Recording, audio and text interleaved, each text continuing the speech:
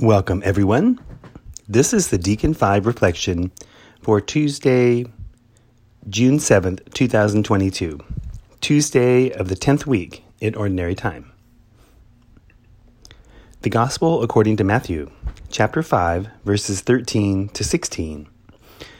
Jesus said to his disciples, "You are the salt of the earth, but if salt loses its taste, with what can it be seasoned? It is no longer good for anything, but to be thrown out and trampled underfoot. You are the light of the world. A city set on a mountain cannot be hidden, nor do they light a lamp and then put it under a bushel basket. It is set on a lampstand, where it gives light to all in the house. Just so, your light must shine before others, so that they may see your good deeds and glorify your Heavenly Father." Today's reflection. When I was in my pre-Catholic days, I attended Christian youth camps each summer. One of the activities we did at those camps was something called a sword drill. In it, we were given a Bible verse, and the first to find it and read the first few words would be the winner. I proved to have some skill in this area, and I recall that the last verse in today's Gospel is one that I happened to find first. And I won something, although I don't recall now what it was. That verse, though, sticks with me, as it is truly a statement about how we are to live as followers of Christ. We are to live a life that glorifies our Heavenly Father. It's like I say whenever I lead the dismissal at Mass.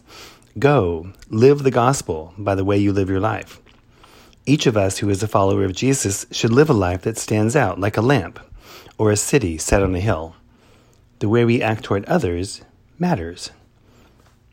Those of us who are parents are well aware that our children observe what we do and will imitate what they see in us.